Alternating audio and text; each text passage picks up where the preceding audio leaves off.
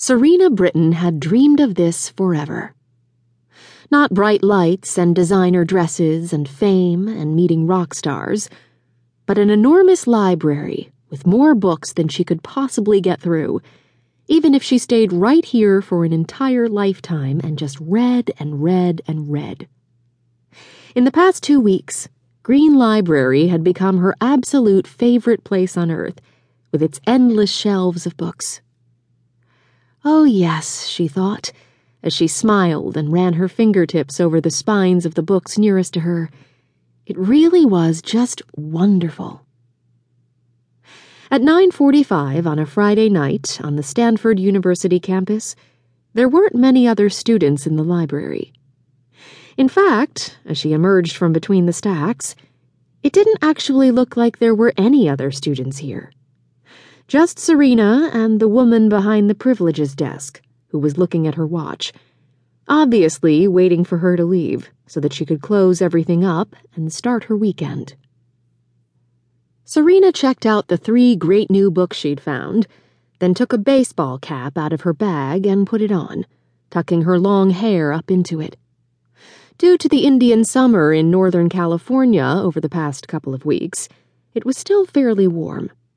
But since it was too dark out to wear sunglasses, putting on a hat and a shapeless Cardinals sweatshirt helped increase the odds that she could walk past people unnoticed, particularly any paparazzi who might be lurking in the shadows.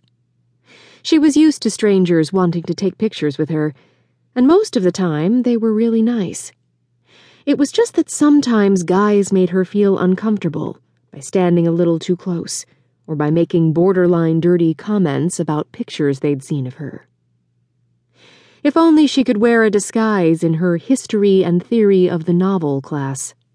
Her professor, Dr. Julian Fairworth, had actually made her skin crawl today when he'd looked at her like he was trying to see through her jeans to what lay beneath.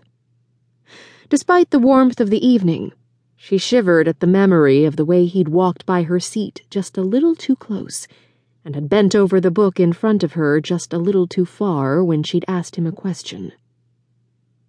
Serena had met plenty of lecherous men in Hollywood and on photo shoots over the years, but her mother had always been there to scare them away. This was the first time Serena had to deal with them all on her own. Which was exactly what you wanted, she reminded herself, as she breathed deeply to take in the sweet-smelling night air.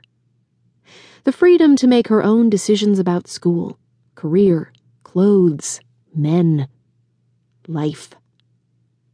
Serena's mother, Genevieve, had taken her to her first modeling open call when she was 3 years old, and for the past 16 years, she'd worked non-stop all over the world.